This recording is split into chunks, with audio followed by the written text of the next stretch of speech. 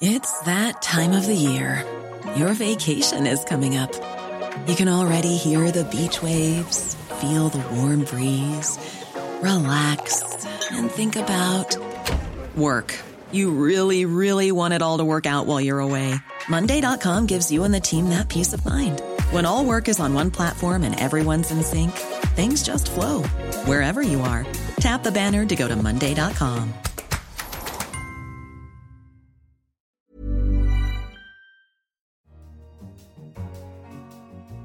Hello, I'm Anne McElvoy, head of Economist Radio, and this week we ask, should education last a lifetime? Coming up on the show, we'll be hearing about our special report into lifelong learning. A business model which is much more focused on employment, it's getting much more traction, and you can see ways in which they can start to make some money. And Argentina's ministers for education will be explaining the challenges of overhauling their system. We focus in all the programming, digital skills that are very much needed by Google, but you also need more nurses. So I really think that we need to get politicians out of the way. We need to get ministers out of the way. So I need to get out of the way. So while the pace of technological change has altered so many aspects of society and business, education has remained remarkably static. Internet universities and massive open online courses, known as MOOCs, have for some time made grand promises about the potential of digital technology to revolutionise a sector that's looked rather resilient in the face of disruption. However, these promises never seem quite to be delivered. Education still typically happens in a classroom, and it ends when we join the workforce. But can that model really provide the training and skills we need in modern and changing economies? And how can traditional systems get ahead of the curve? Later on, I'll be talking to the pioneering Argentinian education minister, Esteban Bullrich. But first, I wanted to dig deeper into our report. So I sat down with author Andrew Palmer and Gabriel Zinni. Gabriel is the minister responsible for vocational and technical training in Argentina, but prior to that, he set up a major online company delivering vocational training across Latin America. But first, let's hear from Andrew. So, Andrew, what did you set out to look at in your skills report? So the premise of the report was that the kind of feast and famine model of education, where you have a one shot of education at the start of your life and then you go into the workforce and you don't need to go back into schooling, is no longer fit for purpose. That the workforce requires skills to change and be developed throughout one's life, and therefore one needs to hop back and forth between the worlds of education and employment. The report looked at that and asked what kind of infrastructure is needed in order to deliver that kind of system. And you can see signs of it emerging. I focus particularly on the States and Europe, and you can see quite an agile system of MOOCs, of specialist providers, of universities, which are shortening and making cheaper their offering. But it still has a very long way to go in terms of the mass market of workers. And what's changed recently? Because at the risk of sounding like Methuselah, lifelong learning has been around as a policy objective in education and skills, as both of you will know, for, certainly in a sort of concentrated way for probably 15 years or something like that.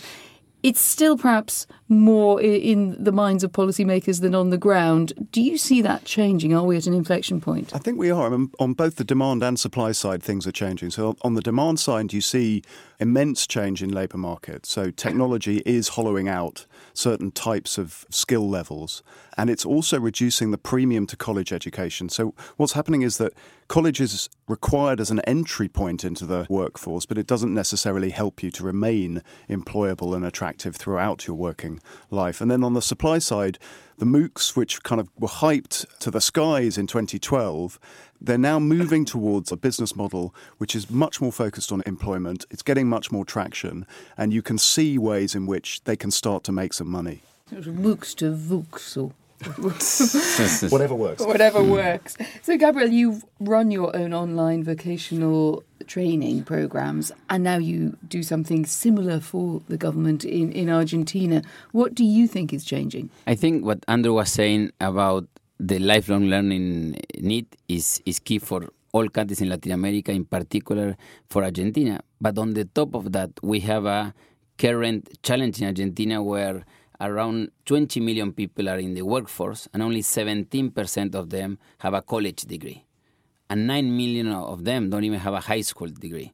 How can we make the majority of those people that don't even have a high school degree in Argentina, don't even have a college degree, be ready for the workforce, the 21st century workforce that is already happening as well in Argentina? So this is not just looking at the future, the guys who are now in primary school or high school. We have a challenge and we are trying to undertake the challenge, how we provide these skills, these professional training centers, MOOCs, but in many places in Argentina you don't even have Wi-Fi. So MOOCs are okay, and I think are still for a reduced part of the population, but how can you provide these new skills in old-fashioned ways to make workforce in Argentina catch up to what the labor demand is asking? That's interesting, because I'm not exactly suggesting that you're going de-digital, but you were very much associated with the digital push in vocational training. Are you, now that you have to do it inside a government in quite challenging circumstances economically, more interested in a balance between the digital and what we would call the old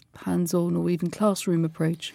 I'm still a big fan of the digital. I think that especially for these ages, 25 up is key to provide more access. What I realize now working in 24 states in Argentina, in some places with more vulnerable people and more poorer communities, that sometimes you don't have the internet access. And even though people have Wi-Fi in their phones or they have smartphones, they are not enough to get some of the skills, some electromechanical skills, electricity skills. Digital skills themselves are sometimes hard to provide through digital ways. So we are going much more to a blended learning model to get more access to many of these communities. I'd be interested to ask Gabrielle how you deal with the problems of people needing to find time and money to educate themselves. That's especially if you're talking about people having to get college-level degrees, right? That implies a big investment financially and in terms of time. So how do you support people to do that? Right, that's a fantastic question. We have in Argentina 4,200 institutions providing vocational technical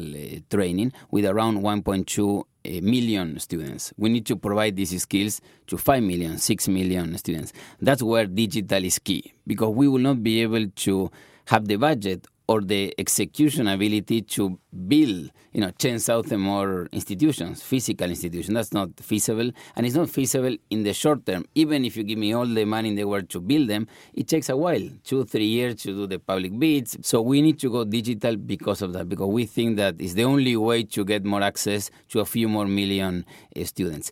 And what we are doing is partnering with trade unions and private sector as well to deliver some of these skills, because we realize it's not just a nice talk to talk about public-private partnership. If I want to access 3 more million students from the ones I have now, I need to partner with trade unions that understand this as much as we do, I think, and the private sector. What you're describing is absolutely what I was finding in the report, is that it's a really complex ecosystem where you can't just have a sort of providers of education decide what to provide people. You've got to have employers, you've got to have unions, talking with individuals and with government in this very, very complex dialogue about what skills are needed and how you deliver them. And people haven't really thought in those terms before. What stops that becoming a bit of a talking shop with vested interests on all sides, perhaps pulling in different directions? Or what examples did you find in your reporting that made you think that this was the way forward?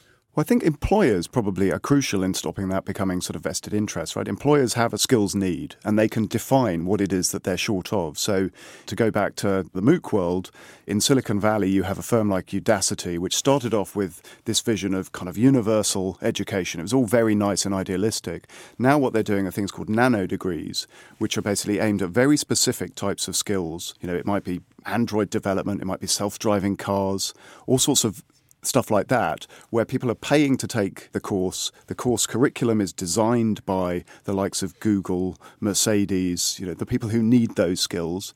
And Udacity will offer a money-back guarantee. If you don't find work at the end of it, then you get the costs of tuition back. So that's an example of people sort of working together in new ways. True, but you also need more nurses. You need more than 60,000 nurses in Argentina. So I sometimes think that we focus in all the programming, digital skills that are very much needed by Google, but in a country you need a lot of more skills, nursing being one, which requires perhaps 2 years to become a nurse, and you cannot do it in 6 months like Udacity or many other ones. But healthcare is a very good example, Andrew, of an area where you could say you simply need a lot more nurses, doctors will say the same. But there are disruptions. There are technological disruptions which might suggest that some jobs should be being done differently or should be being done through more digital means.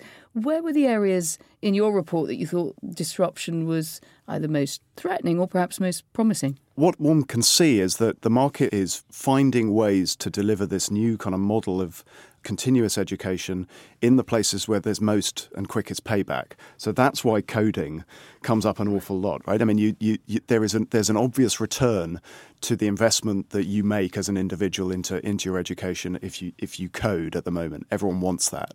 And you can see sort of the numbers are fascinating. It's like in the top quartile paying jobs in the States, half of them require coding skills at this point. So there's an absolute return to coding, and that's why you see the market working there. Totally take your point, Gabrielle. You know, there are other institutions, other occupations which are going to get disrupted, and one assumes that this is going to spread to them.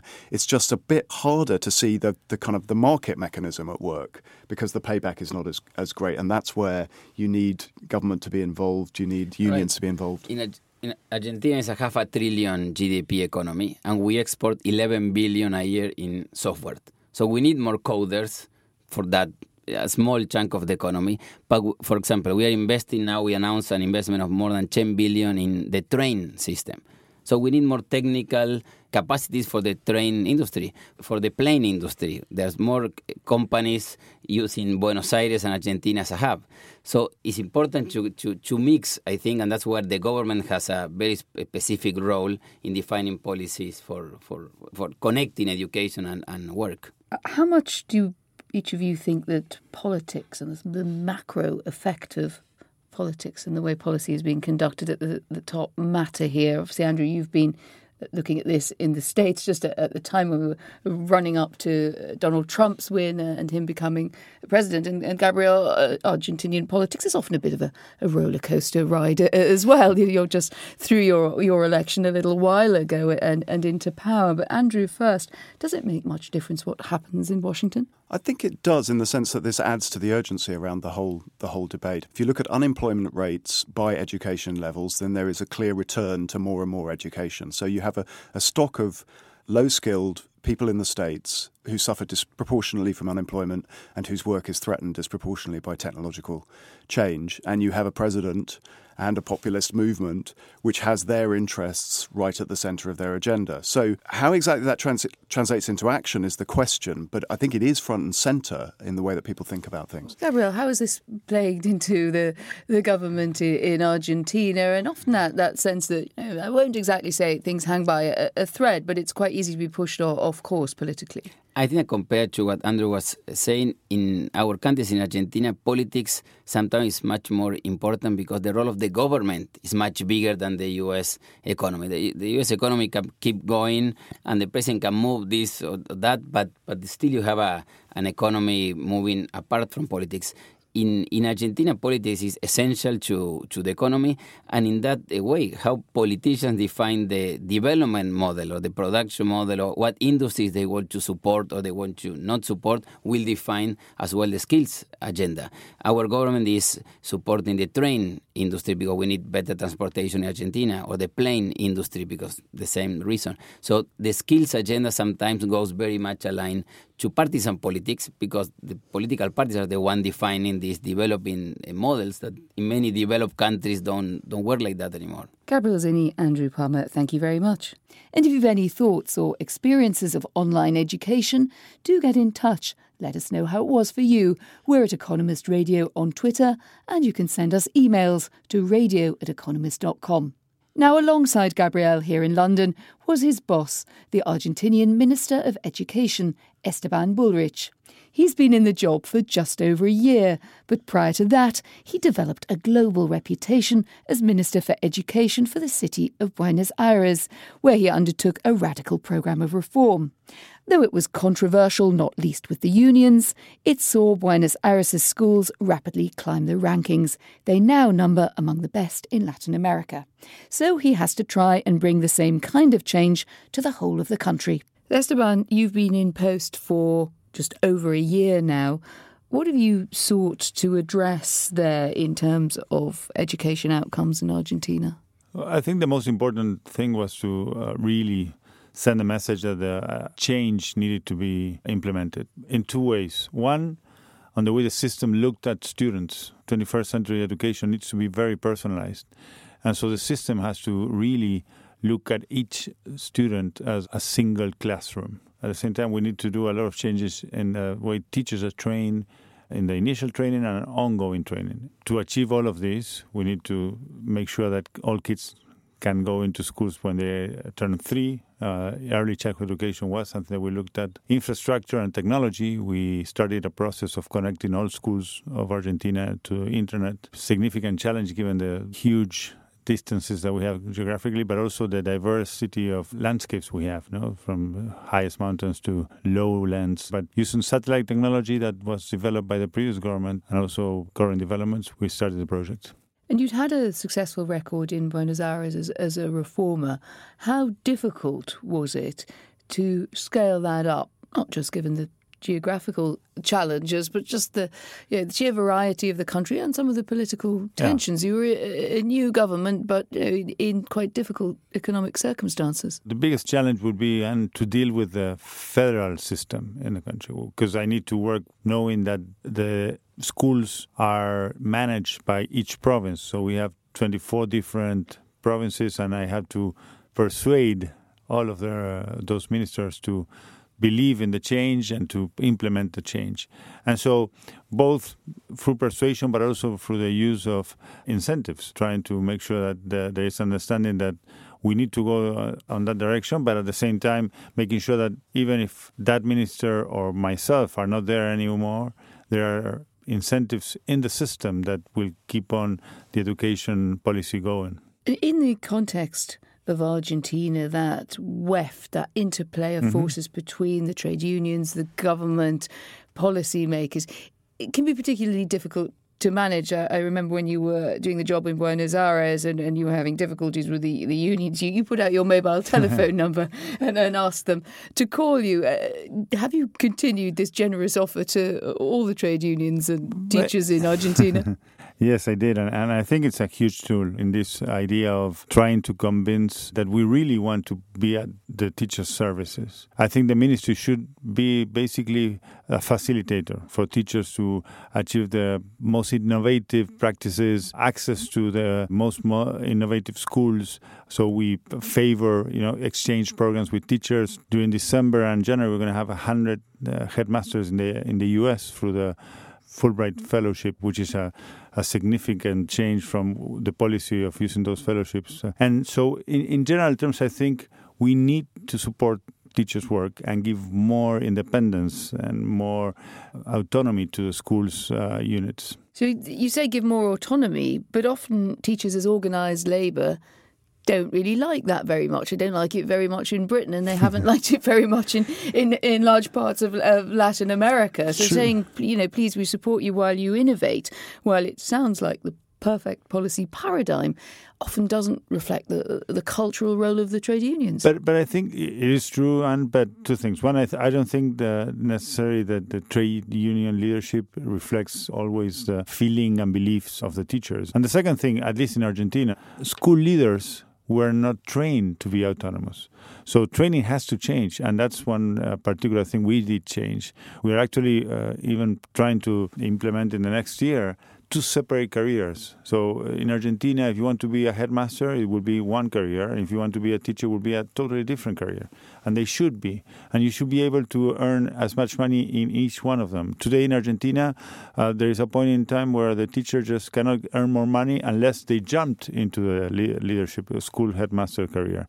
And I think that's a huge problem that needs to be solved. The OECD says that one of the biggest factors in developing education reform is continuity of leadership in systems. That can be difficult given the twists and turns of politics. Do you think that you will be able to hang on to that role and to deepen your reforms? And what would be your pitch to say to changeable politics in Argentina? Yeah, keep me on. I think that if you achieve this autonomy for schools, and by being autonomous, you are saying you're not as dependent on the political system as before, then you're going into a continuity. So I really think that we need to get politicians out of the way. We need to get ministers out of the way. So I need to get out of the way. So what we are trying to build is a system that is going to be run by itself and not by the politicians in office. Esteban, thank you very much. Thank you. Do keep your comments and your emails coming in. You may not have my private number, but you can always get something through to me via Twitter at Economist Radio or by sending us emails to radio@economist.com. Well, that's it for this week's Economist Asks. In London, this is The Economist.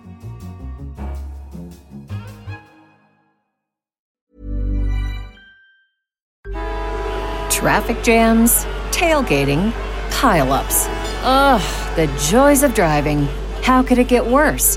The federal government wants to have a say in what you drive. That's right. The Biden administration's EPA is pushing mandates that would ban 2 out of every 3 vehicles on the road today. Don't let Washington become your backseat driver. Protect the freedom of driving your way. Visit EnergyCitizens.org. Paid for by the American Petroleum Institute.